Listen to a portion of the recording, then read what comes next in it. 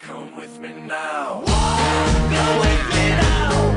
I'm gonna take you down. Go with me now. 8:26 on WTMJ. The Super Bowl is a thing of the past, of course, and everybody talking about, of course, the commercials. Who hit, who missed.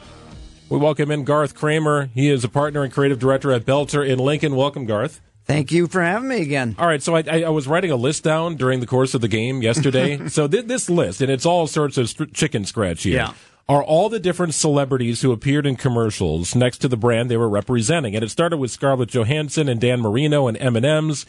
You saw the same celebrity in multiple commercials. Tom Brady and Marino were all over the place. Yeah, Dan Marino, who knew he was going to, 2024 was going to be his year? Right? It's the closest he's come to a Super Bowl. He's got a great agent.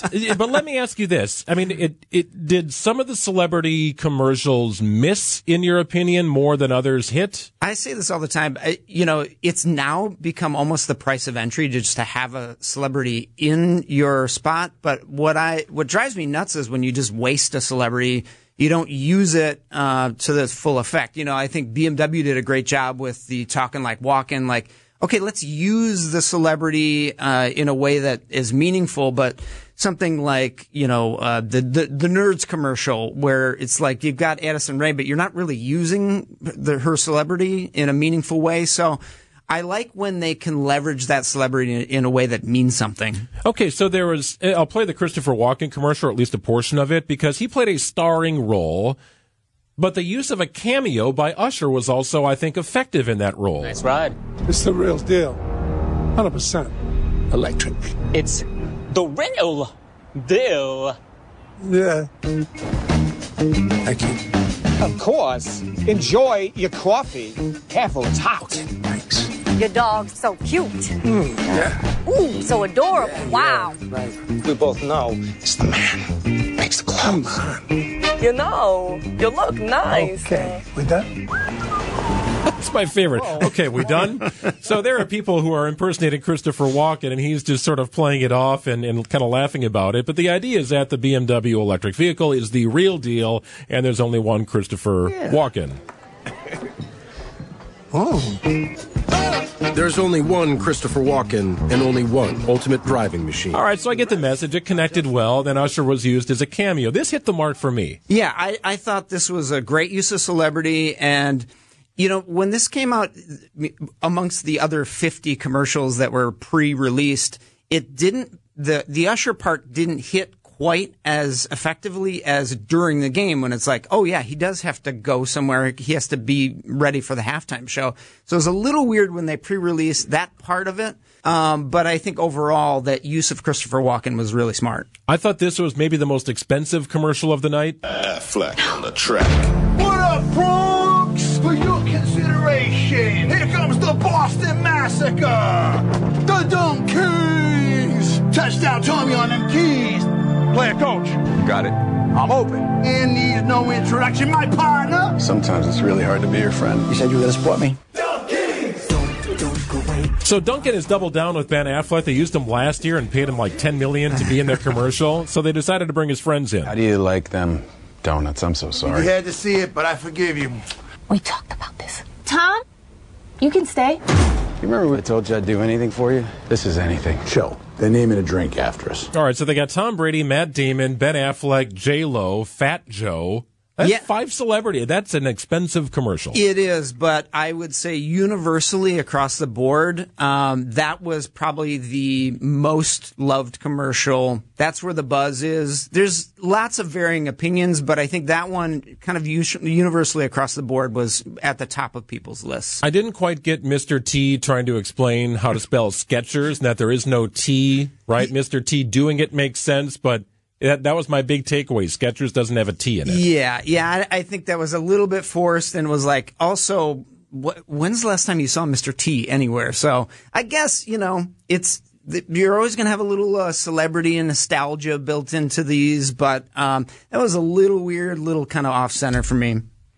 Others that stood out to me, this was my personal favorite, if I'm being honest. Like a good neighbor, State Farm is there. Cut. Hey, Arnold, I'm hearing neighbor. It's neighbor. That's what I said. Neighbor. Neighbor. Neighbor. Hey, let's go again. Like a good neighbor. State Farm is there. Cut. Neighbor. Still no. Neighbor! A little bit more concealer. Hey, Arnold. Got a bit of a script change. Script change. Mm-hmm. Thank you, Agent State Farm. Like a good neighbor, State Farm is there. Yeah, so cue Danny DeVito to save the day because Arnold Schwarzenegger can't pronounce neighbor the way it's supposed to be pronounced. But this was like a minute and a half. This was like a movie trailer. You want to talk about an expensive commercial. They went the next level here with State Farm. Yeah, and if you're going to do it, again, if you're going to use a celebrity, let's use it to the most effective way you can. And Arnold, we know him for big budget movies. We know everybody knows his accent. You're using him in a way that's meaningful. And then the fun little like twins cameo with Danny DeVito at the end, I think was a nice little punch, a little button on the end of it. Are there others that are standing out in your mind, or have the majority just sort of filtered out of your mind? Well, there's so many, yeah, that they kind of float around. But one of the ones I previewed kind of before this was the Pluto TV couch potato one. I thought that was hilarious. Really well put together story. I really liked that Etsy commercial with the gift back to France. Again, I thought that was one where we didn't use celebrity, and it was a good concept. So I thought that was, and it really leveraged Etsy's value. You know, this is a place where you can find hard to find unique gifts for people that you can't find anywhere else. So it kind of sold the product within the ad. So I know dollars tend to tell this story, but placement, first half, second half, right after the halftime show, before. What do you do here? The ideal placement for a commercial in the most watched program in the world on a given night, what's the best placement? Safest placement is in that first quarter. You know, people are still excited. They're still engaged. They're probably watching for the commercials. They haven't been distracted or tired. The game is still kind of up in the air, so people are still engaged. If you have a game like you did today and you kind of gamble on that fourth quarter or even put in a potential overtime, those advertisers took that gamble and it paid off. But the safest bet is that first quarter. So there's a lot of winners and losers, and it's all, up to you to decide what was a winner and what was a loser. So somebody on the text line saying E-Trade. I love the E-Trade babies, and for years I thought they had some of the funniest commercials. Well, they show up in the losers column here, according to CNN. Here's what they had to say. The company's trademark babies are now toddlers playing pickleball. It feels like time for this campaign to grow up. Well, that was kind of a harsh. Yeah, I think much of Hollywood is like this, where it's just like there's no new ideas. Everybody just wants to rehash the same old thing. It's a safe bet. The same thing with T-Mobile. If I see Zach Braff and Don Faison again, I feel like more people know them now for these commercials than they do for Scrubs. It's just kind of recycling the same old thing, and those I get a little bit tired of.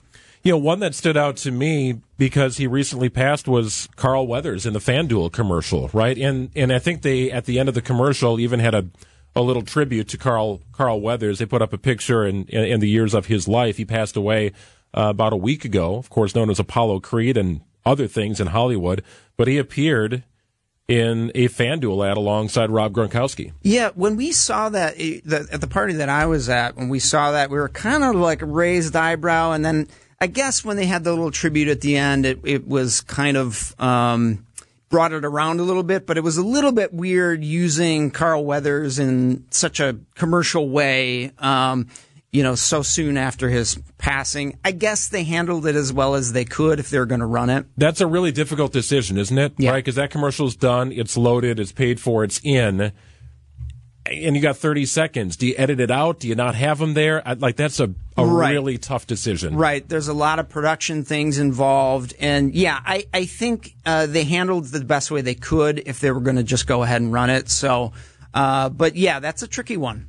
Celebrities left and right. All the commercials are available in some longer versions too on YouTube. You can find them very easily. I see that Duncan is actually selling the Dunk Kings tracksuits today. Yeah. So they are doubling down, and trying to get a little more mileage. A lot of them, I bet. Yes, so starting at, I think, 11 a.m. Eastern time. So, yes, that is a way to extend now via social media your Super Bowl advertising campaign. Garth, appreciate your time. Thank you. Always fun. Garth Cramer joining us. He is the creative director and partner at Boelter Lincoln. It's 8:37 on WTMJ.